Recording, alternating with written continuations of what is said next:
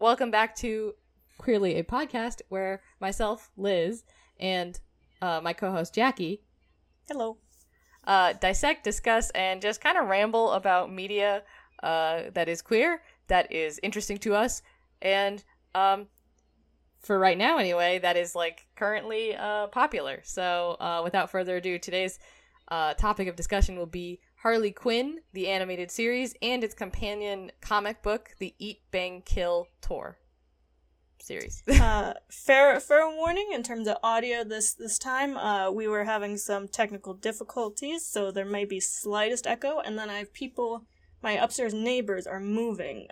So if you hear any thuds, that's what it is. I'll try my best to cut it out, but just heads up. No one's getting murdered in the background, don't worry. You didn't come here for clean audio. Hopefully. That's fair. Though, of course, like, spoiler warning for all of Harley Quinn TV show. Also, for later on, I'll give another spoiler warning before going into it, though they're kind of related. The Harley Quinn Eat, Bang, Kill Tour comic. Both of which we recommend you watch or read before listening to this. Oh yeah, as always, drop this as soon as you hear us talking about it, and or even maybe before even listening, read the title and then go enjoy the media. But, you know, you do you. We're not your parents. Yeah. Or are we? Oh, plot twist. Oh. My parents started a podcast? Honey, we've turned the kids into viewers. We've turned the kids into our audience. That's how you make money. No, but Harley Quinn, the animated series on HBO Max, and the comic books that are slightly related. Well, they're fairly related. The series, we're probably gonna end up talking more about season 3, so if you have seen season 1 and 2, then see season 3 beforehand. There's only 7 episodes out as of recording this, so it's not too long of a watch, so just 7 episodes of season 3 out. Yeah. The each season, I think, is about, I think it's 10 episodes per season. Yeah, that makes sense if we're consistent, across seasons. And I would say even if you're not interested in DC Comics or Batman or any of the, like, the Suicide Squad, anything like that, especially if you saw previous DC movies and did not like them, this is not that. Like all the other animated DC content, it's pretty awesome. I don't know who runs the DC animation department at Warner Brothers, but they're always on absolute point. There was a big thud. That reminds me, I learned something about something that was cut out of the Owl episode. When we get to that. Oh, okay, yeah. Do you want to talk about, like, maybe, like, where season 3 picks up, and, like, where the focus, and the reason why we're all here, I think, is the Harlivy plot that kind of developed throughout season 2 and is now being explored in season 3. I mean, the word queer's in the title of the podcast, so, like, Hey, yeah, the supervillains are gay, and we like that. It's a good thing. Be gay, do crime. Be gay, do crime. So at the beginning of season 3, so we're picking up basically right after the finale of season 2, with Harley and Ivy having run off after the failed wedding on both sides of the party. So both Ivy and Kite Man they both knew what was happening at this point. It was falling apart.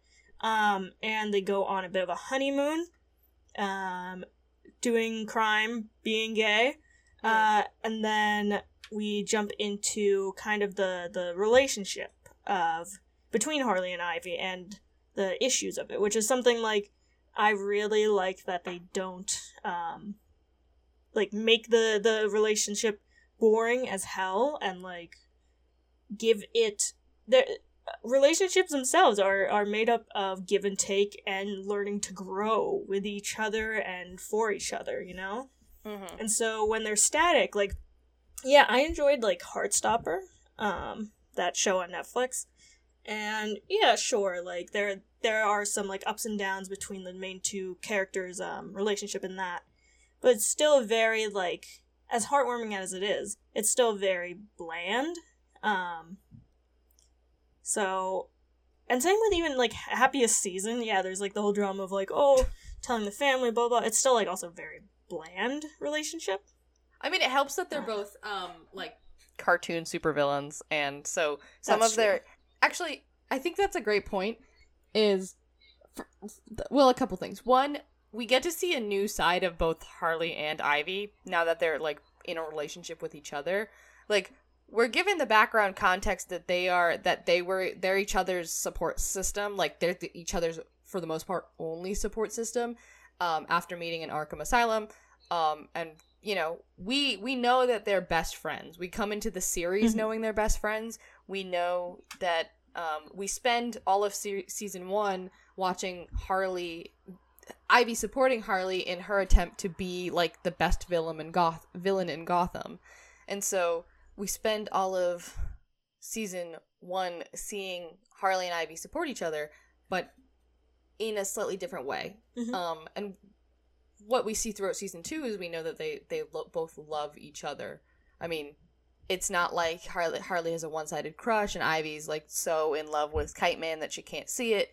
Like, they basically spend the entire season saying, like, hey, this Kite Man Ivy thing is, like, on the rocks, and, like, so it's no surprise that season 2 ends the way it does. And now that we're in season 3, and this is the one thing I'm most happy about, is when season 3 was coming out, the writers basically came out and said, we're not ending Ivy. Like, we're keeping that relationship the way it is for the rest of the series. Yeah. And so we get this amazing, very clear, promise that the relationship that they spent the first 2 seasons setting up is going to be maintained, and where the drama actually comes in, it's not the will they, won't they, or will they break up and then try to be friends. The actual conflict that we see is them working around their individual issues with each other as a unit.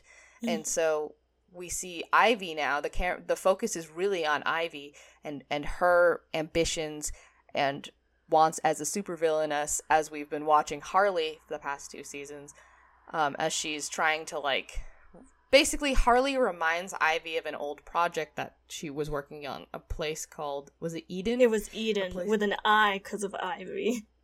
Which, yeah. Eden. Which was this, like, supposed to be this sort of, like, utopic paradise away from the destruction of humanity, like, no technology, no, just Ivy's perfect world, basically. And she gets reminded of all the sort of there's like prehistoric plants and, like, everything, and then it gets destroyed. It gets, like, pretty thoroughly destroyed by, oh man, I can't even remember who it was. It was Plastique, the Canadian eco-terrorist. Oh yes, Plastique, the Canadian eco-terrorist, who is working for Amanda Waller. Yeah, we haven't heard a peep from her since that episode. Yeah. Well, I mean, because she's like, I think it's just, like, a short cameo, because she's, like, the whole Suicide Squad thing. Now, that's where I disagree. And I think there's two parts of this season that we're going to see in the coming seasons. I think it's Amanda Waller, because I feel like anytime you have Amanda Waller, it's pretty suspect. You know, like, what's going to go on. And also, I think Nightwing's return is something that we're going to see more of. Because there's got to be a reason they decided to add Nightwing to the regular cast, right? I mean, yeah.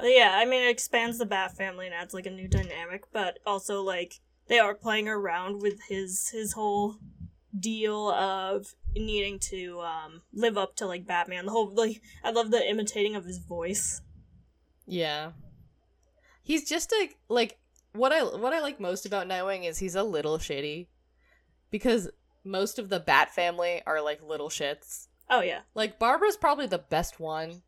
She's probably the least, like, of a little shit, but, like Robin is, like, a little sassy boy. But, oh wait, Robin, who is still played by Jacob Tremblay. I looked up a photo of Jacob Tremblay recently. He's, like, he's like a grown person now. It's so strange seeing him from, like, Room, when he was, I think in that, he but was like he 8. sounds like a baby in. Well, because it was still done Oh, he's during 15. COVID. Oh, Yeah, he's yeah. 15. By grown person, I mean just not like baby face, complete baby okay. face anymore. He's a teenager now. Yeah. So now he like has he has consciousness. I don't know how to describe it. It just feels so strange. Yeah, he might have had a I was gonna say growth spurt. Like, obviously he's had a growth spurt. I mean, like, his voice might have dropped, but I don't think it was noticeable because it's only been 2 episodes. I digress.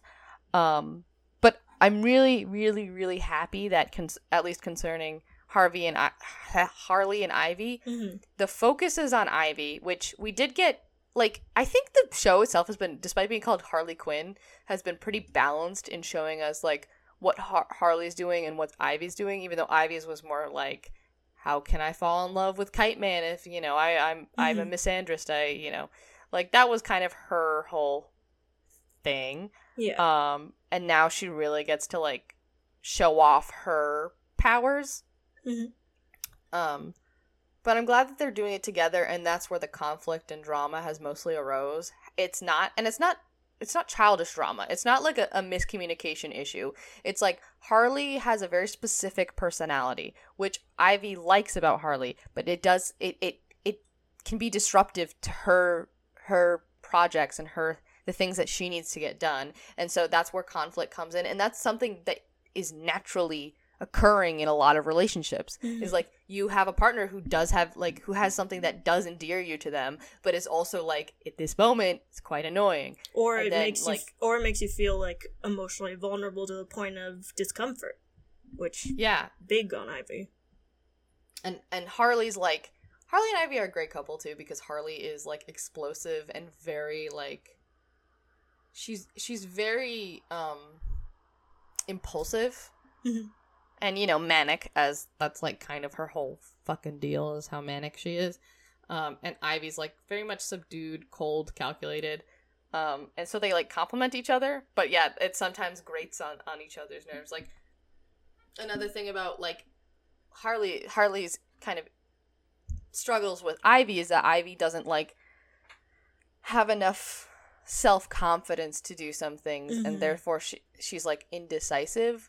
And so Harley tries to help Ivy with her plans, basically, and it's like, she's like, you just need to do something. And it's nice seeing them get frustrated with each other like that, and then ultimately resolve that. And it's nice to know that's not going to cause them to break up. Yeah. I will say that them sticking together, I did want to mention these. I had sent you these 2 videos earlier. I forget which one talked about this specific point, but I'm going to say both of them because they're both good. One of them is by a channel called Lines in Motion on YouTube, called Harley Quinn and Poison Ivy, a slow burn relationship in the making. And the other is by Lady Emily, also on YouTube, called The Evolving Relationship of Harley Quinn and Poison Ivy. I forget which one, but one of them talks about, from more of like the comic book side, and how a lot of comic writers hate keeping people in happy or just in relationships, period, because it can cause stagnation in their character arcs and journeys and blah, blah, blah. But I like that the show, and I think they pointed this out as well, they show that because even though you are now in a relationship, that's not the end-all be-all. There is still development to be had within that relationship, within that new context. And I feel like that's what this whole season is kind of exploring. That actually, and that's true, and it's true not just for comic writers. I think it's true for any sort of long form writers. So, like, anybody writing a television show, particularly in comedies, is will they, won't they is powerful, and also the sort of deciding to be in a committed relationship is considered to be an end point, like an end cap. Like, Ross and Rachel don't get together in Friends until the very end of the series. Like, they don't fully get together. It's the drama that is created between them wanting to be with each other and then trying it, and then it's not working, and then but always coming back. And so that reminds me of something Kayvon Novak actually said, I think during San Diego Comic-Con for What We Do in the Shadows, is he was remarking on on the potentiality of a relationship between his character and another character on the show, and he was saying like, okay, but when they get in a relationship, like, what do? Do they just like they start fucking? Like, what's like he was talking about like how do you make this, like, where do you go from once you establish a relationship thing? And I think that that's very like limiting thinking, and something that shows kind of the talent of the Harley Quinn writers, in that like they know that the end of the beginning of a relationship is not the end of the show, and because the characters are so interesting and the show itself is so fun to watch, like we're gonna have fun even though we know like there's no possible romance between Harley and the Joker. In fact, the way they've handled the Joker is another thing I really wanted to get into, but I can save that for later if you want to like. I real quick want to jump off of one of your points, which was it was who was it? KD Novak? Kayvon Novak. Kayvon Novak. Talking about like the where, like, what do? They just go straight to fucking. Because again, as I've said before, I am part of a lot of subreddit shit. And so I've joined obviously Harley Quinn subreddit. I'll probably be posting a link about this there. But some of the stuff I've seen in there includes people, a lot of them, like, there are plenty of people who are making, like, valid criticisms, like, or even people who don't realize what the reason behind them criticizing a certain aspect of the show is, and then people discussing it with them, which I think is a very constructive way of doing things. But there are also people saying, and this one's, it's harder to discuss with people, and kind of come to a better understanding. But a lot of people are saying that the relationship feels super rushed and forced in how they all of a sudden are calling each other honey and babe and blah, blah, blah. But one thing that people don't really think about is the fact that, like, if you've seen any relationship between relatively young people, that's how it works. Like, it doesn't matter. Like, yes, lesbians, there's the joke about, like, you met a week ago, we're gonna U-Haul 10 cats and a ranch house in the middle of Colorado. Yeah, there are jokes about that. They are funny. I enjoy those jokes. But I met this girl at a cafe the other day. We just put a lease on a new Subaru Forester. Yep, there you go. Always a Subaru. I love Subarus, though. Hey, they're the lesbian cars. Dude, well, they're good for short people, too. That's the thing. I drive a Subaru Forester. I'm in love with it. It's a great car. It is. It's actually really... Okay, for anyone who's short and, like, needs a car, yes, obviously. So Subarus are kind of, like, depending on the year, can be expensive, but Subaru Foresters, I think even going back to, like, 2008 or before even, they have it where the amount that you can pull the, or push the steering wheel in, combined with the amount that you can bring the seat up and forward, is perfect for if you're, like, under 5 feet, which is a curse usually. I drove a pickup today. I experienced that. So there's a car. We're not, like, no sponsorship from Subaru. We're just both New Englanders. Yeah, we're both gay New Englanders, so that's how we got Subarus. Maybe, do you think it's not just a Connecticut thing? It's definitely, like, no, New England. There's no, every car in Maine is a Subaru. That's true. Like, that is true. It's definitely New England. It's anywhere where a lot of Vermont too, where there's bad, like, winter weather. It's usually... or like very, very tight or windy roads. Like trees everywhere. What were we talking about? We were talking about the speed of the speed of relationships. Like, if even looking at, like, straight couples, like, when you hit it off, people just go like gangbusters, like a bat out of hell. You just immediately, like, dive into it. It's nuts. Like, I've never been in one, but I've seen plenty of people just, like, going for it. And people don't realize that, because when you're in that relationship, from what I can tell, you don't realize that you're going at such a speed because you're so caught up in everything. I think it's also worth pointing out, like, the previous relationships of Harley and Ivy. Like, Ivy's was a little more normal, but I think a lot of it was her trying to convince herself that this is something that's good for her. Even though Kite Man was technically a villain, which I don't know anything about Kite Man, so you help me out there. I only know... Oh god, something fell. It's the flashlight. Hold on. Okay. I only know of his existence because of the YouTube channel Captain Midnight. They always use them in the intro, and like how pathetic he is because he just uses a kite. but Kite Man was to Ivy settling, and I think they both kind of knew that. And so her last relationship, like, they called each other babe and stuff. Kite Man was a little more into it than she was, but they did call each other like pet names.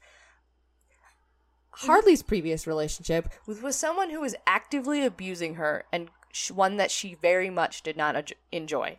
So now they're both in a relationship with a person they're in love with, someone who they've known for a very long time, but have actually only been able to express this kind of love in a very short amount of time. So it makes perfect sense to me that they do, like, does it seem a little sudden? Yes, but are they two people who really, really wanted, who probably for a long time were in love with each other and didn't even really think about it that way, who are now finally kind of making up for lost time in both the sense that their previous relationships were kind of shitty and their current relationship is something that they've been waiting for a long time.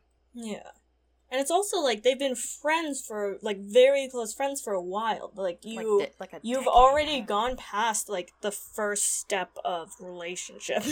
Like, becoming to the point of friends. Or at least of ones that are long-term relationships. You have to, like, be able to be friends and, like, enjoy someone's company, period, for it to really work, you know? And you could tell, too, because Ivy, particularly with a character like Ivy, who is so closed off from most people, the fact that, I mean, Kite Man's special in that regard, too, that she was able to, like, actually like Kite Man, even though she dislikes most people. Mm-hmm. But the fact that Harley has an established sort of, like Harley probably knows the most about Ivy compared to anybody else in the show or in any sort of comic canon. And so, like, that's an important, like, that's part of their foundation for the relationship, even though it's not all shown. Yeah, we haven't been watching them from the very beginning, but we don't need to in order to understand the way that they feel about each other, because they make that pretty damn clear, in my opinion. Mm-hmm. I found an image, real quick, that I'm sending you. It's for anyone who wants to look. It is an alternate. How is it too big of a file, Discord? It is literally an image. Okay, hold on. I'm gonna do screenshot stuff. But for anyone who wants to look it up, it's the hardcover. It's the hardcover copy of the Eat Bang Kill tour. It's called Volume 1, but that's the only volume it's ever going to be. So I don't know why they called it that. Oh, it's like the collective. Well, they might, what if they want to, like, add more? Maybe they're just keeping it open in case they wanted to do another, like, run. I don't know. Yeah, that's fair. I mean, like, but basically, there's some bonus pages in there. And one of them is a Sad Gordon sketch. And it is, I love it quite a bit. Maybe I'll like take a screenshot and put on the website. I just sent it to you, Liz. Liz doesn't see it. Oh wait, here it is. Oh my god. Yeah. Sad Gordon. Oh, are we gonna talk about the other characters in the show? Yes. Yes, we are. Cool. We can go on to them before going further into the actual, like, following episodes and stuff, like specifics. Yeah. Bane, we love Bane. Oh my god. I love just, like, the bank teller's, like, California Valley Girl accent, and then just going into, are you depressed? Okay, yeah, to give some background, I know we always go in with the assumption that people, have seen the media that we're talking about. I mean, we recommend you to see it, but that doesn't mean we're forcing you to see it, so kind of onus is on us. If you don't have HBO Max or don't like to pirate or whatever, you haven't exposed yourself to this show, So it is about Harley Quinn and Poison Ivy, but it's also about the supervillains and villains of Gotham in general, and also, to a lesser extent, the superheroes of Gotham. And Bane is an absolute delight. Bane is pathetic. A lot of the villains actually are pathetic, or they're just shitty. And they're not shitty in like a very... And actually, this is what I wanted to point out. And again, I can talk about it later if you don't want to talk about Joker, but I did want to point out the thing about the villains in Gotham is that almost none of them are cool. Mm-hmm. Like, none of them are guys you would want a poster of in your room. I'm thinking of those college guys who have the Joker in their room. Oh, God. They're all varying degrees of lame or like petty, and that's funny because they are villains, so you're like, yeah, they do kind of suck, but they suck in ways that kind of endear you to them. Bane, for example, as I said, is pathetic. Like, pathetic because he's bad at socializing, and a big part of seeing the villains is seeing the way that they are kind of like all friends or they consider themselves really more coworkers. And Bane is like that one coworker that for whatever reason nobody likes, and he tries so hard for people to like him. And he's just a nice guy. He's just kind of pathetic. And it's so funny because he does have his own internal sense of like, it's not quite justice. It's more like what's polite, and he's very polite. Yeah. And so one of the things you see a lot in season 3, the kind of, I'm gonna call it like a Z plot because it's not really a plot at all. But every time you see Bane, he bugs Harley and Ivy for a pasta maker, like a pasta maker that he gifted Ivy for Ivy and Kite Man's wedding, and he just wants it back. And so he spends the entire series, we're up to 7 episodes now, asking about the goddamn pasta maker, going to the point of almost blowing up the place where Harley and Ivy reside. Actually, he does do it, doesn't he? No, because it's No? Ivy. Ivy has a failed Eden serum, trying to like do what she did with the first Eden, and he sees it blow up. He's like in the parking lot, and then he just says, "I feel nothing," and contemplates further. Should I go see a therapist? Yes. Eventually, we'll see. I think a mentally healthy Bane, but we're not there yet. He's getting there. He's seeing a therapist. We learned that in the Owl episode.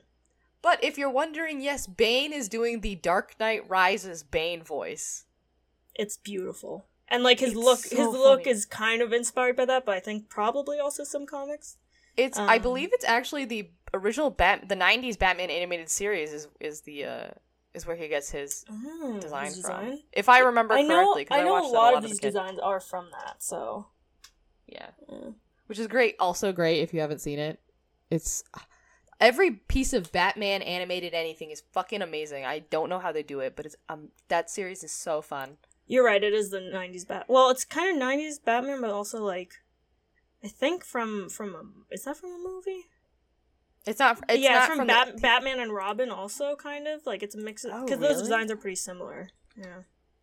Batman and Robin the comics or Batman and Robin the movie? The movie, that one movie, which I've never watched. There was Bane in Batman and Robin? Apparently. And he's kind of, his skin is kind of green for some reason. Oh, shit. Oh, yeah, he was dressed like he has the luchador with the... Yeah. Oh, Joel Schumacher's situation. Yeah. Oh, he was really oh, man, he was really skinny. I've never seen Batman and Robin, to be honest. Me neither. Wow. What were we going on? Other characters. I'll be honest, like, as funny as I think, like, Batman's simping can be, and, like, Catwoman's, like, aloofness, I don't really care for what they're doing with the whole, like, trying to find some sort of resolution to one of them being super needy and one of them not wanting to have somebody who's clingy.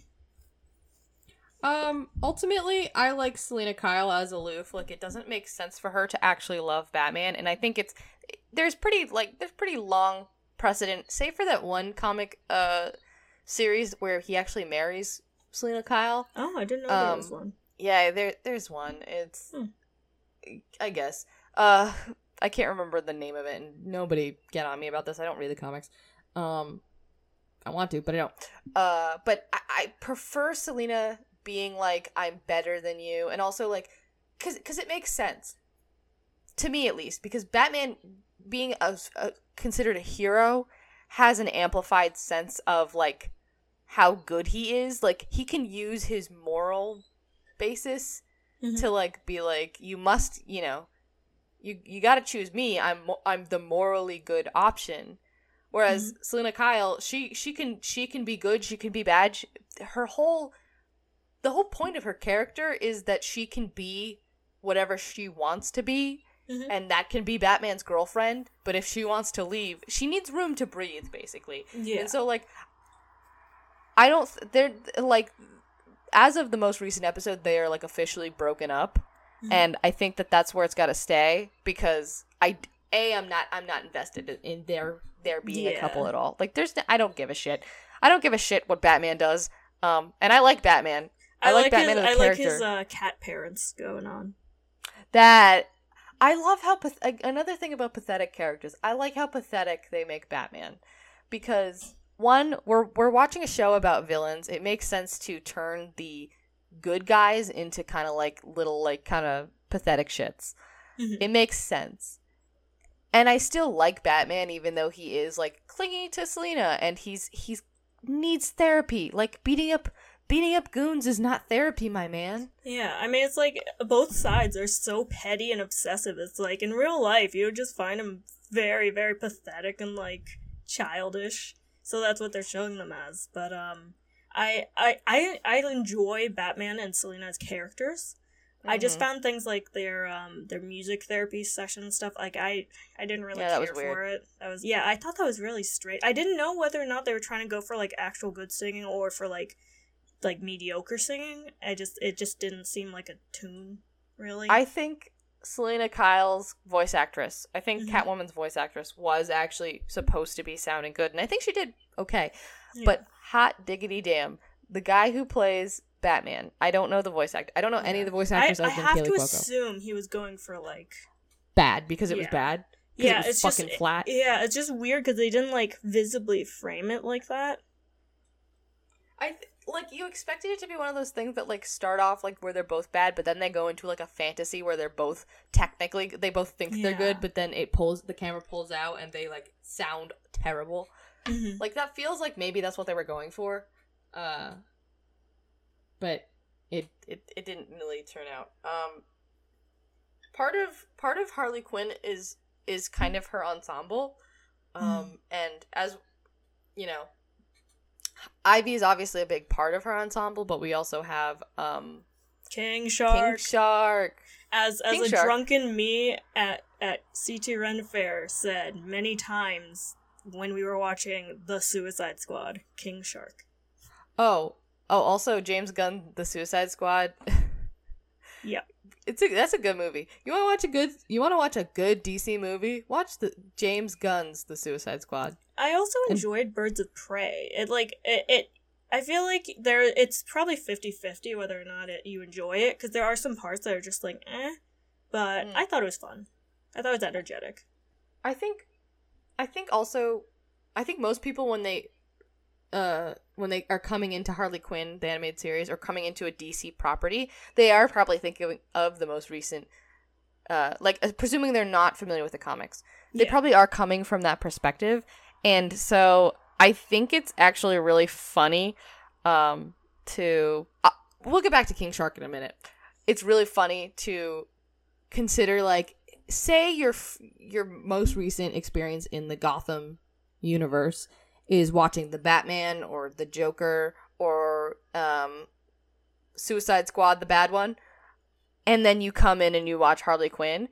The way that the characters are that you might be used to, because that's how DC in the movies portrays them, like, it's very funny to me. And I'll explain a little more. But first I want to talk about the man, the myth, the legend, King Shark. King Shark.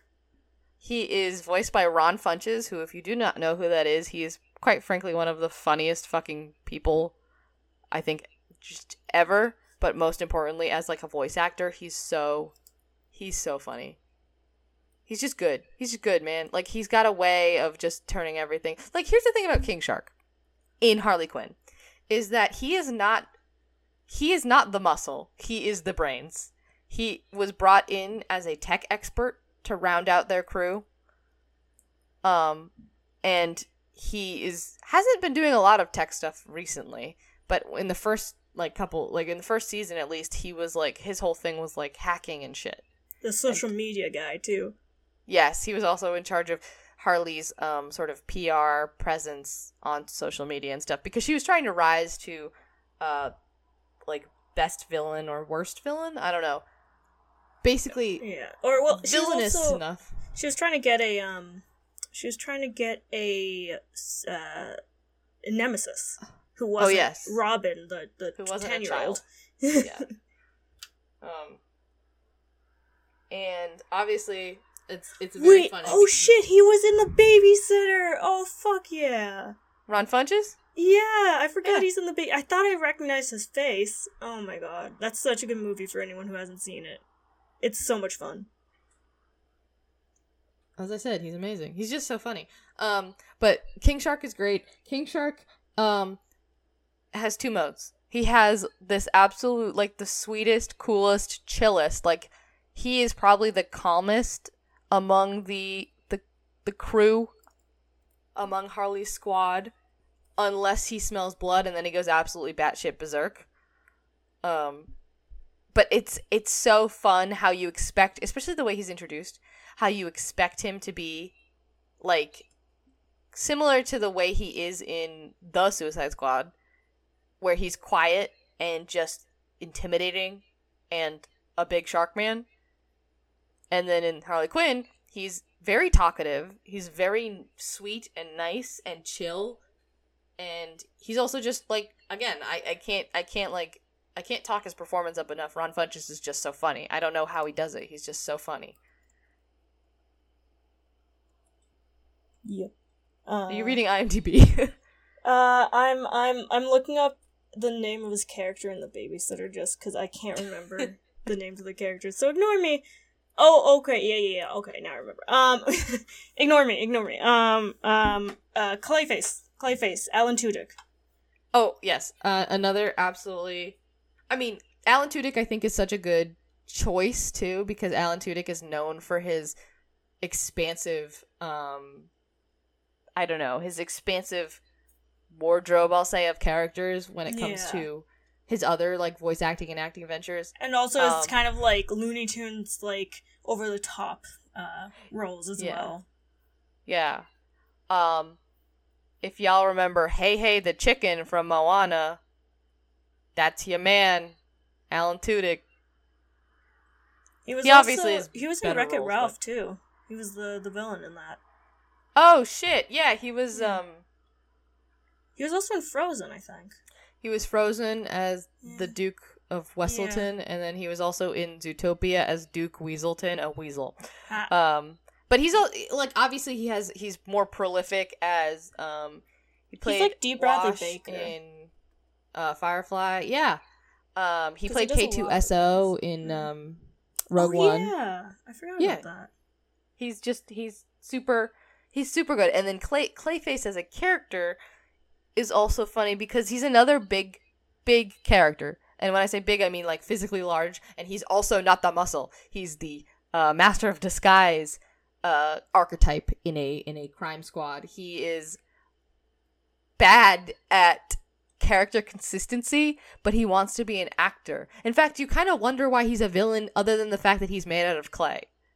Like, I think that is basically it. He just is an actor who, like, is struggling and to, like, make ends meet, maybe, like, stole, like, a fucking candy bar, and that's it. It's deeply ironic that most of Harley Quinn's squad is made up of genuinely just super cool people. Yeah. And that's kind of why you can more easily get on board. As fun as it is to watch a character that's, like, do bad shit, it's much easier to like Harley even when she does bad shit. Even, I mean, it's also kind of lends itself to the cartoon violence of it all when she's smashing people's heads in. When you're also like, this is a cartoon. She's not actually a dick, though. Yeah. Because the one character who I think is one of the bigger dicks in the show is Dr. Psycho, who... Oh, yeah. Wacky ass name aside, he's played by Tony Hale. C word. Wait, no, he's Tom Kenny. No, that was Tony Hale. What? That was Arrested Development's Tony Hale. Wait, what? Hold on. I thought it was Tom Kenny. It sounded so much like him. Nope. Oh my god, I'm fucking Tony Hale. having an aneurysm. Yeah. But Dr. Psycho is no longer a part of Harley Quinn's crew as of season 3, because he's actually the only one who's legit a dick.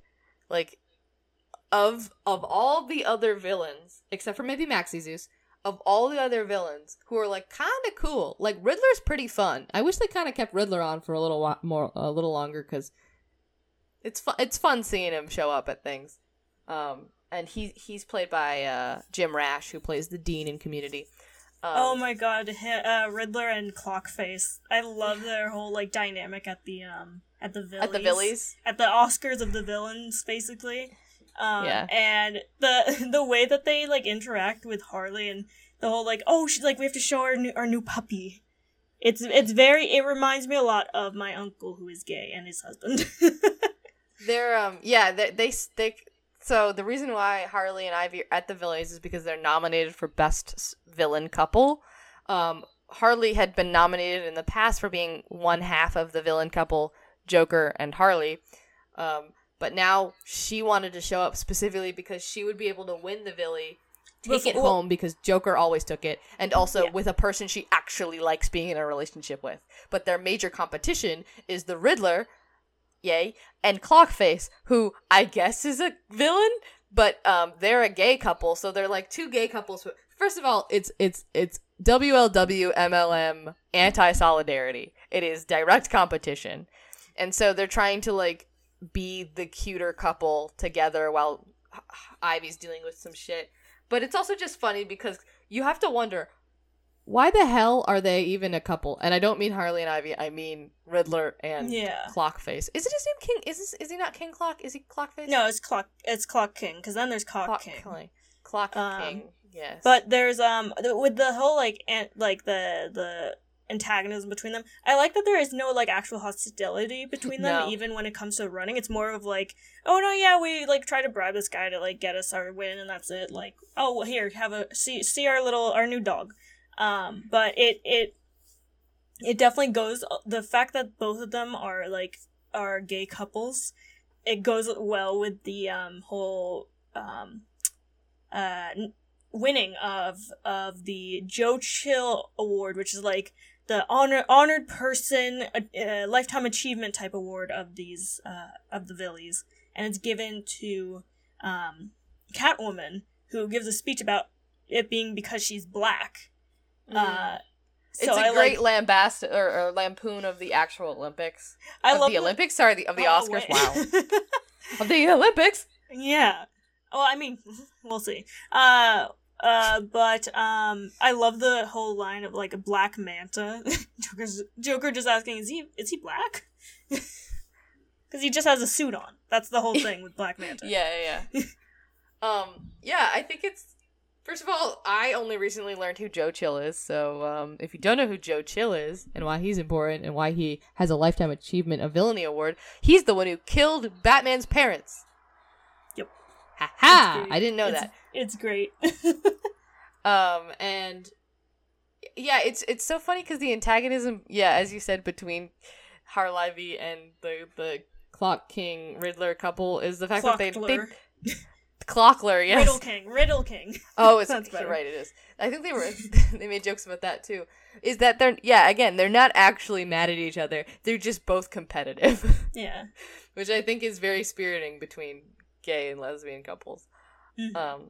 Also, Joker has a very awful. He's hosting the Villies, and he has the worst 2 minutes of my life, which is him doing like a rap. It's so like James Corden or at the Tonys. James Corden at the Tonys. Jimmy Fallon or what's the other late night show guy? Jimmy Kimmel. Jimmy Kimmel. Oh God, the 2018 Oscars, Jimmy Kimmel.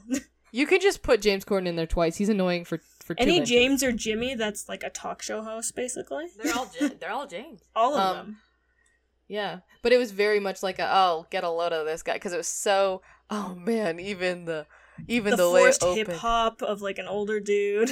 Yeah, it is. And like trying to rap, and it's just like so stilted. And I think that's another reason why I love the way the series handles Joker, is because Joker isn't cool. He's never cool. He's not cool at any point. He's either desperate, or he's lame, or he's just a dick, but not in a funny way, just a dick. And then they've actually kind of given him a sort of comeback. They spent the entire first season positioned as the antagonist to Harley.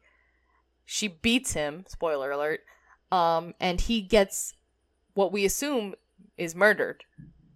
But instead, he just becomes normal. I don't remember if they explained how that happens, but it was some like amnesia thing. He became a normal guy for a little while, and then he was like a bartender. Unnormaled. He became Jokerified, but he maintained he got Jokerified. He got red pilled. He got Jokerified, but he maintained the things that he had, the relationships and stuff that he had built, while he was normal.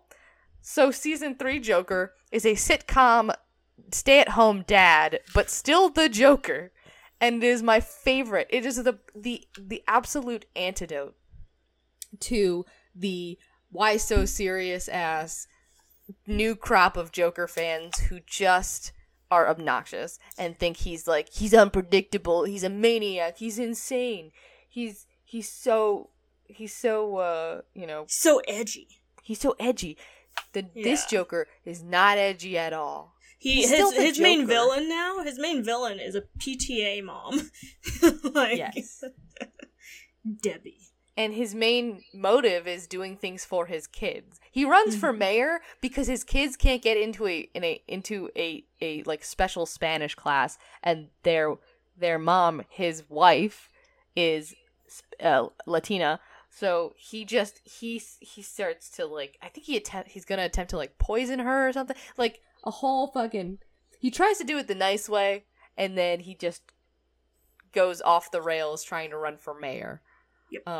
And speaking of running for mayor, he's now mayor. He is now mayor as of 2 episodes ago.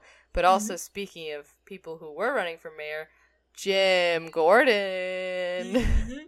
James Gordon. He continues his run as a very, again, I feel like saying this word so much it makes it feel weak, like weaker than the actual meaning is, but again, he's a pathetic character. He's obsessed with Batman. He's obsessed with the idea of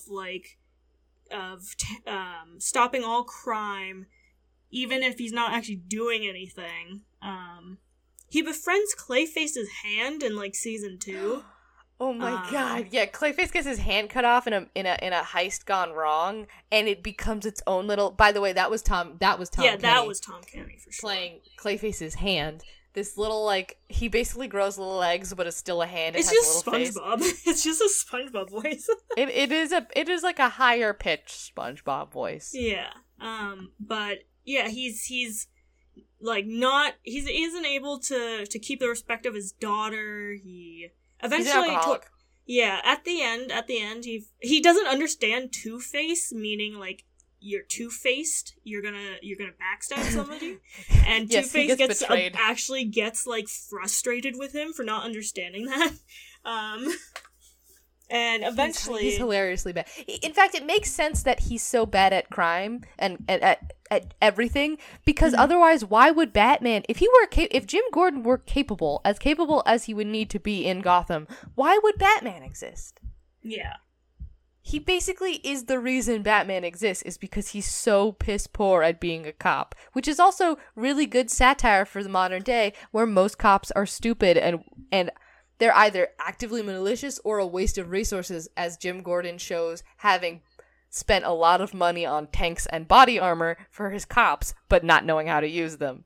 It's like a government official who, like, reposts somebody talking about a kid who made, like, a lemonade stand to pay for the parents' health care.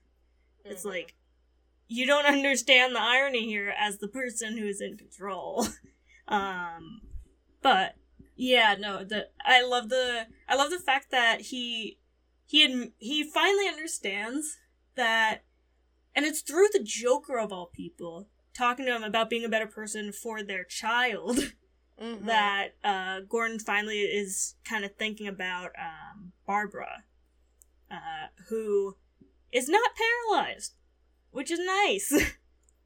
She's becoming friends with Harley Quinn after an escape room. That's the thing. They're like, the misogyny shit, we don't want it. Yeah. Throw it away. The voice actresses of Harley Quinn and I think I mentioned this to you already, Liz, but voice actresses of Harley Quinn and Batgirl are actually are siblings. They're sisters. So, Kaylee Cuoco has a sister? Apparently. Oh, hold on. I gotta look this up now. Yeah. I was told Brianna. This. Okay. Brianna I was gonna say, I was told this by somebody, and I'm hoping that they weren't lying to me, because I like that idea. Yeah. Okay, good. She's Barbara Gordon. Yeah. So that's always, like, hearing them in a scene, like, where they're fighting or just, like, arguing and stuff, like, is always fun. And they're both actually great casts for the roles, too. Yeah, absolutely. Like, Batgirl is, like, very excitable. She's very... In fact, it makes sense that they're kind of pulling them together as friends now, because they're similar in a lot of ways. Yeah. It's the same type of personality, but applied to different sides of the coin. Yeah, exactly. They're both very, very, enthusiastic. And I wanted to touch on this too, while speaking of voice actors, which I also wanted to give commendation to the voice actor for Joker, because his dynamic range is kind of amazing when you think about, like, especially when he's saying normal shit.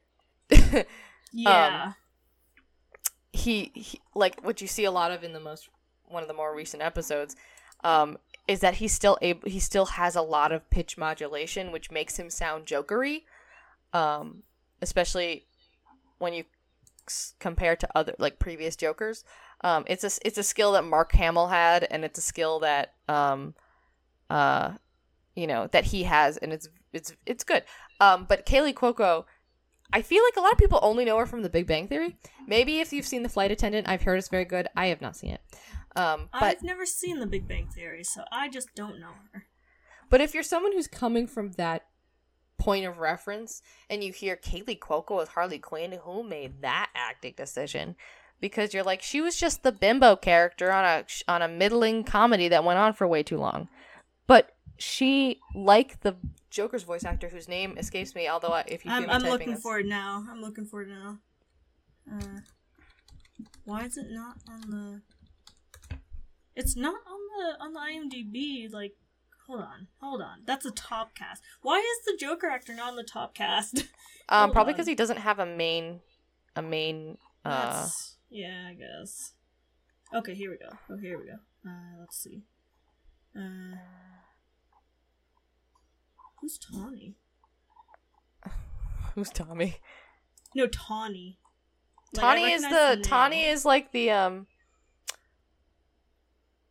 Tawny is like the Wendy. Yeah.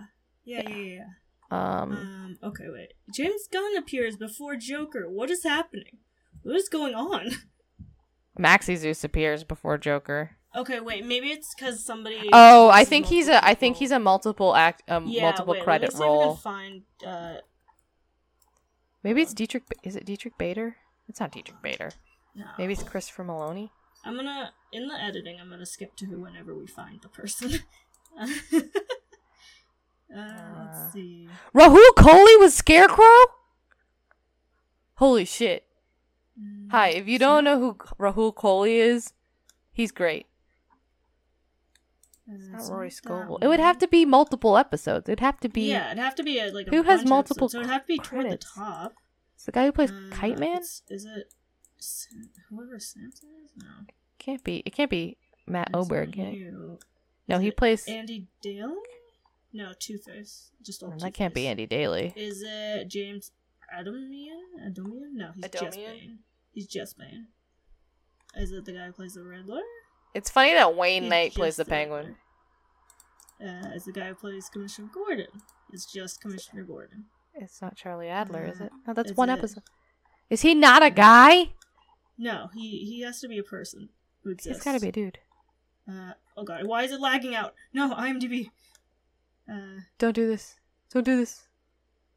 JB Smoove. Ooh. JB Smoove is also great as Frank the No, Plant. no, no, it is Alan Tudyk. Shut up! You. Clayface / Joker. I'm gonna eat my hat. Clayface / Joker. Oh my bro. god, you're totally right. Holy shit. Yep. Dude, why am I not flabbergasted. surprised? It's fucking Alan Tudyk. He has such a range. It's fucking Alan Tudyk. Now that I know that, I'm gonna be able to tell. That's the weird thing. Damn. I really thought it was some nobody. Wow. No, it's just Alan Tudyk being Clayface in real being life. fucking amazing. Wow, that is absolutely. I'm truly flabbergasted by that. Honestly, he's like Bradley D. Baker, where he's like he can do everything. D. Bradley including, Baker, like animal. yes. D. Bradley Baker, that Yeah. one. I mean, this is kind of a stacked cast because Phil LaMarr, who, if you don't know who Phil LaMarr is, he's probably best known as Samurai Jack, but he's prolific as well. I mean, you've got frickin' Jason Alexander as Cyborgman. Sorry, I just bumped my mic. Christopher Maloney as Commissioner Gordon. Christopher Maloney is actually also very good actor, very talented. He's plays in Law. He's actually he's a main character in Law and Order. Detective Elliot Stabler. Oh. But yeah, damn. Sorry. Oh, before I forget, now that we've gone on this tangent about casting, real quick, Yep. Mm-hmm. I had mentioned earlier about the owl episode and like something that was cut. So apparently, the showrunners and like writers had wanted to do it where, spoiler alert, they go to like this top secret society meeting, and Ivy and Harley are horrified when it turns out to be an orgy. And you see that Catwoman and Batman are there. And so they had wanted to have Batman going down on Catwoman. 'Cause you see like a ton of other characters. Apparently they did not want that for the reason that a hero wouldn't do that. Which is a very strange way of putting that. So like a hero doesn't, make sure that sexual relations are pleasurable to both parties. I'm pretty sure that was based on based on something in the news somewhat recently. God damn, I can't. But yeah, yes, so I remember that. They said it was like they're saying it wouldn't be. Oh, the next episode, by the way, is called Batman Begins Forever. Oh damn. Good callbacks. Batman Begins, Batman Forever. Yeah. But wow. Yeah, so yeah, they were. I remember this tweet thread about heroes not reciprocating oral pleasure. Yeah, and it's like heroes gotta get their game back, dude. Get down there, bro. But yeah, no, that was I thought it was. I love Bane in the background trying to carbo load before the. He's trying to carbo load, and then he has like. He has a giant ass sub sandwich. Well, also apparently his arms are like robotic or whatever. Oh yeah, because he has one gun arm off and turns it into like a dildo or something like that. Yeah, he does. It's this season is absolutely like it's so funny. Like the amount of jokes per second, I think, to me at least to my memory, are so frequent. Yeah, like I'm someone who thought like. Even this season, I think all of them are kind of, like, hit or miss. A lot of the jokes are hit or miss, and I'd say, like, maybe 35% of the time they miss for me. But with the speed that they're told and how many are told within such a short amount of time, like, I've ended up laughing out loud, like, literally. So I think that even if you don't enjoy some of the jokes, you'll still find something to enjoy throughout the series. Yeah. But I think it's pretty damn funny. I just saw in a trailer for this third season Joker beating a Robin to death with a crowbar, and I don't know if that's a reference to the Red Hood. I was gonna say, I sent that video, like, not that long ago to the group chat. Which, can anybody answer me? Why wasn't he wearing shoes? I don't know, but Joe DiMaggio, who played the Joker in that one, I've never seen the actual movie or whatever it is, but Joe DiMaggio does a really, really good job. Like, he plays Jake the dog. He does a very... And Bender from Futurama? Yeah, Bender. And it is really, really impressive. Mm-hmm. Yeah, I don't know about the shoes. It's the one thing. So it's for a little bit more context, recently, Jacqui shared a video of clips from the movie Under the Red Hood, where John DiMaggio was cast in the role of Joker, which is really cool because I didn't know he played Joker in any ever. And John DiMaggio is known for having a very deep, very specific voice. Jake the Dog, Bender, King Zog, and Disenchanted, like totally a very specific, frequent but specific voice. And so his performance as Joker is really, really strong and very threatening. But one of the videos is one of the clips is he's shown basically beating up Robin with a crowbar, and Robin he's not wearing shoes. Robin's not wearing shoes. He's wearing his full Robin outfit, sans shoes, and I'm not gonna let this go because I'd like to know why. Oh, by the way, I think is that the first thing to go? The clip you saw in the trailer, that's the one at the beginning of the Villies before he starts rapping. Oh, yes, you're the whole, right. Setup, and then he stands up and, like, dances with oh my Joker's, god, like, yeah, you're totally right. Yeah. Wow. And they reference that super dark scene where he's killing, spoiler alert for a movie that came out 20 years ago. I think he killed him. Where he killed, well, no, the whole thing about Red Hood is that they thought he killed Robin. Because he was like, the whole idea is that Batman carries guilt from the death of the first Robin by Joker, and it turns out the first Robin didn't actually die, became Red Hood, and then gets mad at Batman because Batman had the opportunity to kill Joker and then never did. And is like, why didn't you avenge my death? And Batman's like, I don't know. I physically can't kill Joker. I'm not sure. But yeah, wow. It's just. There are, if you know what you're looking for, there are also just so many references. Some of them, I'm sure there are even more references if you're really familiar with the comics. I am not, but like, just references to different Batman media. You can tell the people making the show like Batman. Wow. The bit where Nightwing visits the Batcave again and sees Batgirl's armor and comments on the boobs. I wonder if that is a reference to, oh, no, that's not it. I'm misremembering because it's talking about no, isn't it? One of the Batman movies, I'm pretty sure, one of the live-action Batman movies, I think by Schumacher, has, like, bat nipples. George Clooney as his I think it's George Clooney as Batman, which I think was the Schumacher films. That was Schumacher. Has metal nipples on, like, in the chest plate of the Batman suit. Which is, it's like, if it were, because you see that on stuff like, old Roman and Greek armor. Yeah. Yes. But then you have a bat symbol with, like, extra, like, thick pecs, and it's just, it's a bat with nipples. It's a bat with nipples. Yeah, it's one of those things human where nipples. If you're coming from the perspective of, oh, it is very much like a Greco-Roman, like a Spartan chest plate, then it kind of makes sense. But you're right, the fact that it's the nipple, it's not trying to be realistic. Yeah. Because there's a damn bat symbol on the chest. Yeah, so, like, you can the have rest of it's. The rest of it's way too over the top for it to, like, work. That and entire then you're just look. like, oh, so of all the details you had to include on the suit, the nipples were one of them? Mm-hmm. Oh. And the bat butt, and the bat credit card. Wow. Never leave the house without it. Never leave the house without it. Oh, do you need to go, by the way? I mean, nah, we're well past. I was gonna make two sort of comments, and then we can kind of wrap up, and you can talk about the comic stuff. Mm-hmm.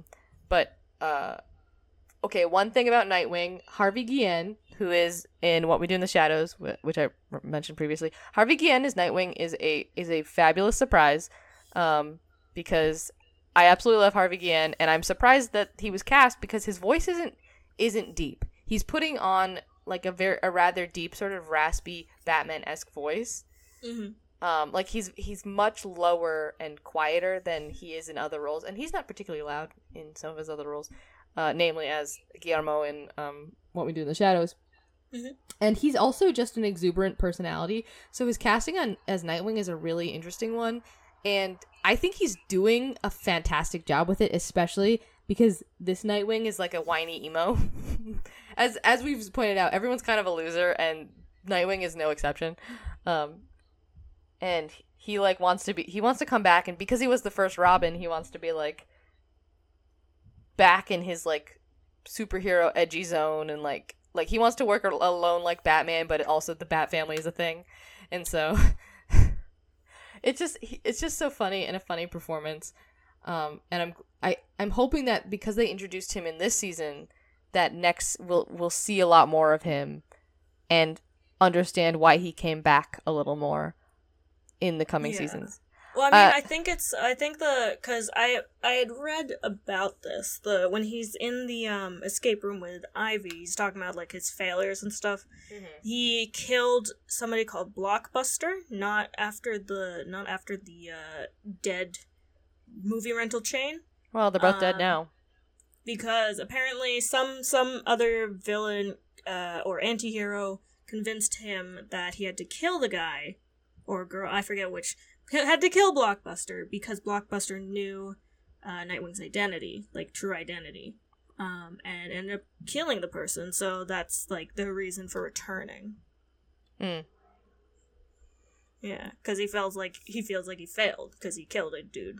Yeah, I'm excited to see more like kind of Bat family chaos mixed with the delightful chaos of Harley Quinn. The second thing I kind of wanted to talk about was the designs of the characters and the way that they differ and the way that they're the same of other previous animated and live action and comic versions of the characters. Mm-hmm. I think I most love, well, okay, my favorite Harley, and this is purely my bias, my favorite Harley Quinn outfit will be the full Jester's outfit. Mm-hmm. I think it's the cutest, it's the most fun to look at. But I love the version they went with for the show, which is very athletic. She's wearing basically like these like cute little like spandex shorts. She's wearing these like sneakers with pom-poms. She has a little crop top sort of bra thing. Like she's still like kind of sexy in a lot of the more recent adaptations have shown her to be, but she still feels very like capable and comfortable. Instead of the like goofy hammer, she's got a baseball bat. Like she's very much a like kick in your windows kind of design, and she's not over sexualized. Like she shows a lot of skin, but her body is muscular. Like she's a very good character design in my opinion. And they've got the different colored hair, which I think everybody loves about the Harley Quinn like the modern design. I think people love the two-tone hair. I'm not sure. Yeah, and the two-tone eyeshadow, eye makeup, too. yeah.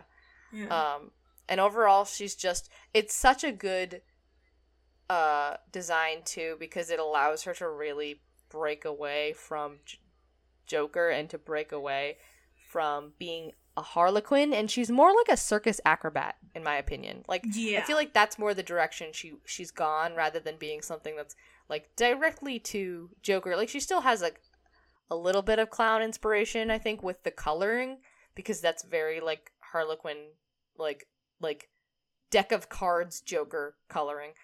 But she's I personally believe that like she's the best of both kind of worlds of being like sexy, but also being like really cool and capable, and like her outfit's just very cool, and her design I think is really nice. I think Poison Ivy's also, like, super cool. Again, she's, like...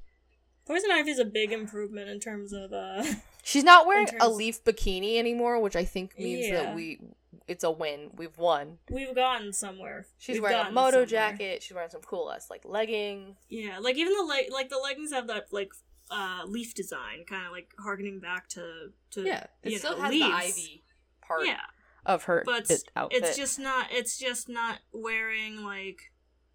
It's not wearing a floral chandelier over yourself and calling it clothing. Yeah, it's practical. And for this Ivy, who's very low-key, and also, I understand her sort of femme fatale sort of function, but if her whole thing is that she doesn't like people, to me it tracks that means she doesn't want to attract people. Yeah. Like, she's got pheromone. We've got them. We've done that. She's got pheromone that makes her irresistible. Why would she also have to dress irresistibly as well? She doesn't want that. That's part of her characterization.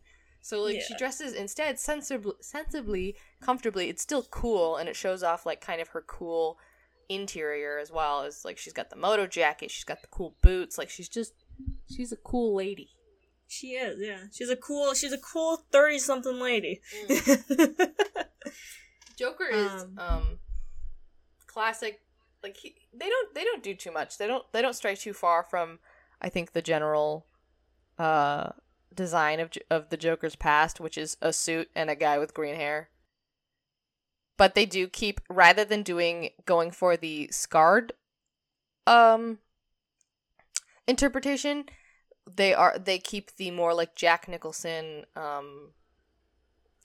whoever played him in the Adam West movie shows. Yeah, Jack Nicholson. Yeah. Is that Jack Nicholson? I thought that was Schumacher's Joker. No. Jack Nicholson was the older one too. I remember watching one, like, as a kid. Oh. Yeah. But they keep the makeup sort of, like, as his. That's why he, that's which his face. I prefer it. I think it looks better. It matches. It's the same as in the Batman animated series from the 90s. He's also just a dude in makeup. And I think that's fine. Oh, sorry, you. No. I was just going to mention about, like, my personal gripes with the scarred editions of Joker, which, I mean, obviously, the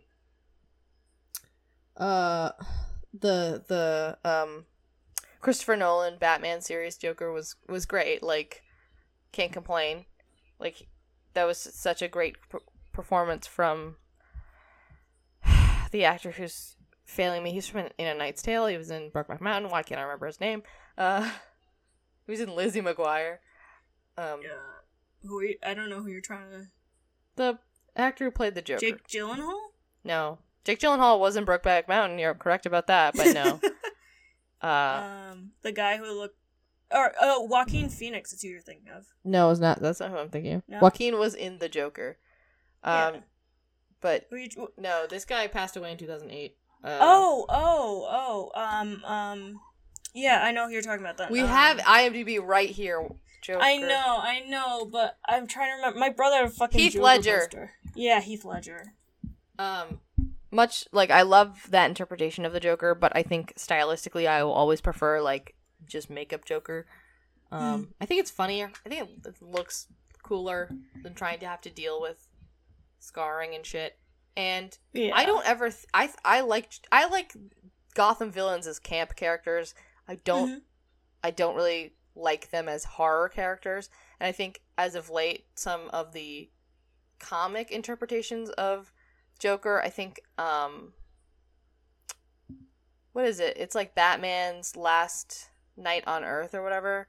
Oh. That one's one where Joker's just a head in a fucking in a little glass like thing. That's where, like, it's like Batman in the Apocalypse. No, what's the one? Oh. It's not White Knight. There's one where he's like basically he's like a face stapled onto his skull or something. It's like I don't like it. I feel like the Batman video games. I have to actually play Arkham Asylum. Arkham I watched City. My brother play them as like a kid so much, but those ones do capture like the way to do it as horror pretty well. I think. Just kind of playing into certain strengths that the movies don't really as much. Oh, and you still get more Mark Hamill as Batman. Yeah, as Batman. Sorry, except for Arkham Origins, because Troy Baker's Joker in that one. Oh, is he? I thought he was. Is that where Troy Baker Joker has come from? Because I know that there's a Joker in the Batman Telltale games, and I didn't know if that was Troy Baker. No, I don't think that's Troy Baker. No, I don't remember. He didn't play Batman in those. I don't think either. I don't know. But I know for a fact he's in Origins. Batman. One thing I will say while you look that up is with Joker's design in the show, it worked really well until for me the makeup, the saturation and brightness of the hair and the red, like the red lips and stuff. Both of those, I feel like they need to turn the shade down a bit for it to work in like suburban color setting. It just, for me, it's too busy and too like, I don't know, there's too much, like, it's like you turn up contrast on, like, a picture projector or something. It's too jarring of colors to really mesh well, with, like, the duller, like, school, outside, the but I think that's the sidewalk. Personally, I think that's the point. Only, and I found who voices the Joker in those games. It's Anthony Ingruber, but I like it though because it reminds you that even though he's doing something so dull and mundane, that he's still the fucking Joker. Like, it reminds you that he's still, like, them dumping him back into the acid still did something. Like, it's not like he's just a normal dude and dresses like a clown, but rather is still, like, I personally... I mean, that's fair. I really like it. For me, it's just for, like, my taste in visuals, it doesn't mesh as well as I like it to. Fine. But, I mean, that's, like, again, that's eye of the beholder type shit. Yeah. But all There's the other... shadow. Yeah. There's a shadow outside my window. I think it's the neighbors moving, but... It got really big, as in, it looked like it was almost coming toward my AC for a second. Oh shit, someone's here to steal your AC. I'm gonna get murdered, man. No, don't my do that. My fish are gonna watch me get murdered like Batman, seeing his parents get murdered. Oh my god, and then they're gonna become vigilante fish. The pearls. Yeah, all of a sudden there's like a shit ton of beta fish coming after people in the streets. Beta man. That just sounds like... Oh no, the new beta male. I know, yeah. The humans are the beta male cucks. Alright, I think we gotta wrap up because I am losing my ability to think. Alright, I am going to transition us into talking about the comics then. We'll say goodbye to Liz. So that you can go to bed and get to work and do laundry and all that. Yeah, I'm an adult, unfortunately. I can't how are the cats, by the way? How are your cats? My cats are doing great. I have to actually check right now if Louie came in from the outside. Don't at me. My mom lets them out. Look, if I had my druthers and owned the house, I'd be able to keep them in all the time. But they're both doing really great. Kip was fed 3 times today because he's a little... Jesus. He is so thin and small compared to his brother. Like Louis is chunky. Like, he's hefty. You pick him up and you feel like you're picking up a bowling ball. But he's not, like, fat. And then Kip is, like, really light and agile. But he eats constantly. But they're both doing very, very good. I have 2 cats, and I love them very much. If he seems like and he might not be, but if he seems at all ever like unhealthily skinny, like a thyroid issue? Yeah, exactly, like an absorption issue. That was a concern I had because we did have a cat that had I think she had hyperthyroidism, but that was when she was very, very old. Yeah. Whereas it can crop up any time, really, but young cats, it's not super common. Like young dogs as well, it's not super common. He's like, I don't think it would be a thyroid issue. My only, I mean, I can't diagnose it. I don't know that much about thyroidism in cats, but he doesn't seem to be otherwise, like, other than being a hungry little shit most of the time. Like his behavior is completely normal. Like, He's active. He sleeps him and his brother have very similar schedules. So, I think he's just a little dick. Is his situation? he's a growing boy. He's growing probably boy. Not growing that much anymore comparatively. He had a coccidia when he was a kitten. Ooh, like a little nasty. Like when he was like a month old or whatever, he had coccidia, and his brother got over it really quickly, but he had to get he had issues. I had to wipe his ass, okay? I wiped my cat's ass when I first got him, and he should be grateful because it was gross. He got poop everywhere. Oh god! But yeah, having to wipe a dog that has diarrhea is something. I had to learn. When Teddy was throwing up bile before he passed away, that stuff was fucking disgusting. And it smells. Bile smells real bad. It smells so bad. It's black. Ugh. Oh, it's black. Oh, jeez. Yeah. Well, he had pancreatic cancer, so yeah, it was a bad time. But sweet anyway, man, I'm still sad that I didn't get to meet him. Oh, you never met him? I never met him in person. I'm so sorry. He was such a sweet. He smelled bad though, so I mean, I guess. Yeah, everyone you and Steph have always said he was a stinky boy. Well, for a while he had rotted teeth, and my mom didn't do anything about it. And then she never took him to get groomed. And with double coated dogs, you have to get them groomed. No ifs, ands, or buts. And she's like, it's too expensive. I don't want to do it. And I'm like, you shouldn't have gotten a dog that requires those kinds of things. Yeah. That's the end of the story. Anyway. Alright, we'll see you off. And welcome to the segment that totally wasn't done 2 days later. I don't know, but I think my voice probably will sound a bit higher than before, because we were doing that close to midnight. I'm now with different co-hosts. I'm with my beta Remy and the Quarry Quintet. I'm also here with my beta Pomegranate and the Tetra 10, aka my fish who have taken over my life. The other two are in the other room because I need space in my room, which is essentially a hallway, and large heavy fish tanks kind of get in the way of those plans. So without further ado, I'm going to go on about the Harley Quinn Eat, Bang, Kill tour. So this was released after, I believe it was after season 2. And it basically carries on after the season 2 finale, where Ivy and Harley are, they are experiencing the aftermath of professing love to each other, breaking off Kite Man and Ivy's wedding, all of that. One thing I really do want to say, obviously recommend reading the comics. I want to say that one of the huge limiting factors of the show as is, the actual show itself, is the animation. While, of course, there are parts where the animation's really good and creative, it's a comedic animated show meant for teens and adults, meaning it's not gonna always get the best budget. I feel like most things under that category don't. You have kind of your standouts, but usually they're the more dramatic ones. Comedies, not quite as much.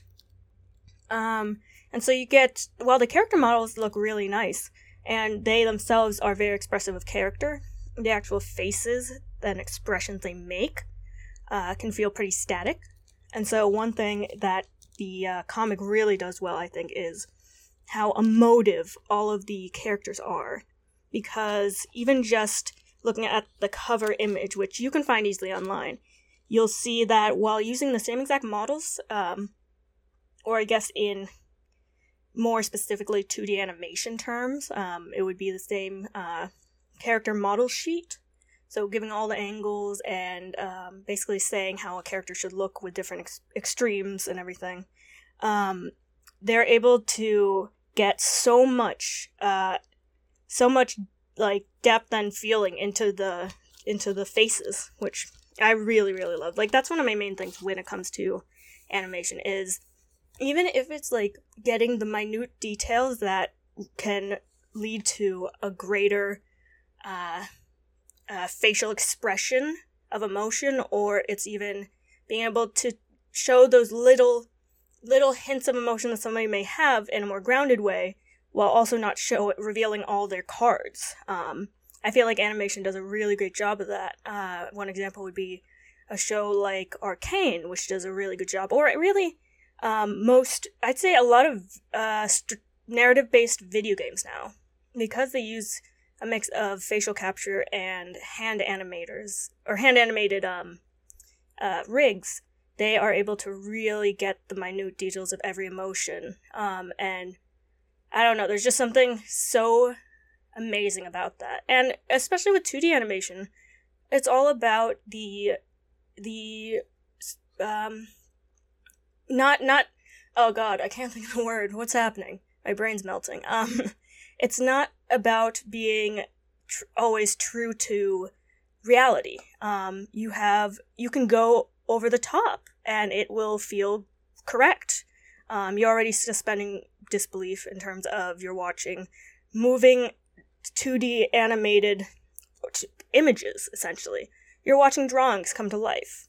And so having these bigger, wackier expressions or poses, things like that, it just fits. And so that's a big thing that I really like about the comic. I just rambled. Now that Liz is gone, I am off the rails. Okay, so with the comic, they now released the entirety of the comic into what they call Volume 1. I forget if I mentioned that already. I don't think I did. I think I talked to Liz about that separately. But this is actually written by T. Franklin, and the artists are Max Sarin and Eric Owen. All of them really, really well done. Layout, Derek Donovan. Colorist, Marissa Lewis. Letterer, Taylor Esposito. And collection cover artist, Max Sarin. And I don't know how people do it, where you have multiple people working on usually animated projects, or comics, where you have to redraw the same character in the same style over and over, but there are multiple people drawing somebody else's style. Like, I don't know, I find that incredible, how people are able to do that. They're able to replicate each other's style. But yeah, the posing, the colors, everything in this is super, super good. So the comic itself is not actually canon to the show. It's almost like an alternate version of, I'd say probably like what we've seen so far up to episode 7 of Harley Quinn. Just kind of, it's more focused on Harley and Ivy's relationship and how each character has their own hang-ups and flaws that they want to overcome because of the other person, but that's not always how it happens, you know? Sometimes things can't be solved purely out of wanting to do it for another person. You gotta learn to want to do it for yourself as well. And so we see that especially with Ivy in this one, where she kind of has to get over her tendency to distance people and take the blame for any emotional, physical harm that comes to them. So, obviously, after calling off Kite Man called off the wedding with Ivy, but it really was because Ivy was showing a lack of interest. So I think that's kind of where she takes it from. So she takes on that blame of ruining it and hurting people. And throughout it, you start seeing Harley, who, even though she likes kind of more spontaneous things, she loves Ivy, she loves all these pieces of her, even the flawed ones, she stands up for herself at some point, saying, you can't treat me like this. I've been trying to give you space, I've been doing what you want, but you've been distant, you've been rude, you've been cold. And I think, honestly, again, it's like with the TV show, it's showing that that it should be obvious. Apparently it's not. Queer relationships are just like straight relationships. That they aren't cotton candy, like bland side characters getting together and no one wanting to talk about it because there's nothing to talk about type thing. It's not the end-all be-all, being in a relationship as a queer person. That's the thing. And so I think exploring it in this kind of depth, both in the comic and the TV show, is really, really neat. It's hard to kind of go into the comic, because I feel like I just would end up saying everything that's in it, and I want people to be able to read it. But essentially, it hits the same beats. It kind of hits the same beats. There's a strip club scene, so there's that, if that tickles your fancy. But yeah, that's really all I can think of. Frank the Plant doesn't really do much in this one, but we do see, one thing I will say, you do see, Ivy kind of, if you remember in season, I believe it's 1, and then later too, where Dr. Psycho basically has all the characters go into Ivy's mind and then into Harley's mind, and explore around in their mind space. You have kind of a similar thing going on like that with Ivy kind of trying to confront her fears and trauma, and that's where Frank the Plant does show up there, just as kind of like a little spirit guide to Ivy, which is cute. But yeah, I mean, I don't know why I allotted so much time for this. There really isn't that much to say, besides just get it. It's really good. I guess Liz ain't here. I guess the best thing to say would be, oh, people are moving in. Hold on. People are moving in outside. Oh, okay. Alright. So the people who lived near me, please don't do this. Please don't do this to people. They left, when the 31st rolled around. We wake up. Outside, there's a barrier of just trash bags and old furniture, and it spans almost the entire width of the house along the sidewalk. I can't even, bring my bike out, because it's blocking the one pathway to the sidewalk. We get a fine. Thank God the landlord, said he'll take it on, because it wasn't us. But just don't do that to people who live in the same building as you, especially if it's, like a two apartment, small house type thing, or duplex. It's just rude. Yeah, it just kind of, don't do that. What else to say, really? Oh, I will say a few things that are coming up. So, Liz and I are going to be doing Arcane as our season finale, and by season, it's really just for organizational purposes. It's not, we won't be taking a hiatus after that. I mean, we kind of end up taking hiatuses between every episode because we have bad scheduling, but it won't be like we're taking a long break. It's just because I feel like 11, 12-ish episodes is a good point to pause and say this is season 1 and then go on to a new season. We've also kind of figured out somewhat how to do this, and how to organize ourselves, the type of things we want to talk about. We kind of figured out our flow a bit more.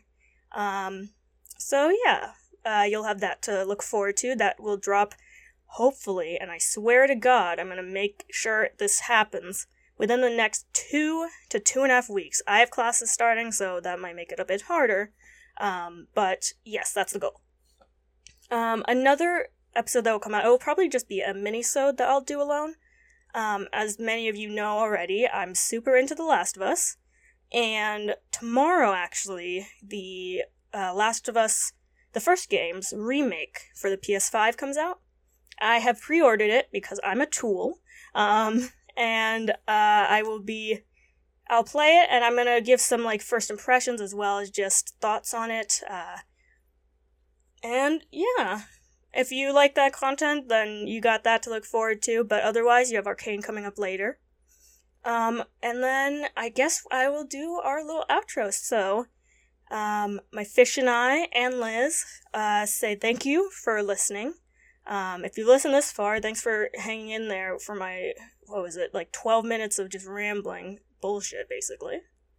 And you can always find us on Apple Podcasts, Google Podcasts, Spotify, Deezer, various other platforms, as well as you can get to our direct link at rss.com/queerly. You can also find our website at www.queerlyapodcast.com, and there you can find access to all of the episodes, as well as bios, which I'm going to get Liz to write one, and you can find future topics, as well as some recommendations. We haven't really touched that in a little bit, but I'm going to update that soon. And you can also find a contact form, so it's called a contact form. It's really just, you want to throw us an opinion, a thought, or a suggestion for a topic, or even just a suggestion for audio quality. If you think it sounds kind of muffled, if you think it sounds kind of loud, all that kind of stuff. We really would appreciate the feedback. So you can find that on the website. You can also get in touch with us on Twitter at queerly_podcast. So feel free to tweet us there or follow us. There will be announcements for things like when an episode drops, as well as certain topics for new episodes, and other little things. We post sometimes about what's going on in the world, and we'll give updates if we do have to go on a hiatus for any reason at all. And I believe that's it. I did want to thank viewers from all over. We see you in Malta. We see you all over. And honestly, that's probably one of the more impressive things about this. Never thought we would get this far. Just me and Liz wanting to have our queer time of the week. But yeah, thank you so much. And we will see you next time. Stay healthy, stay safe.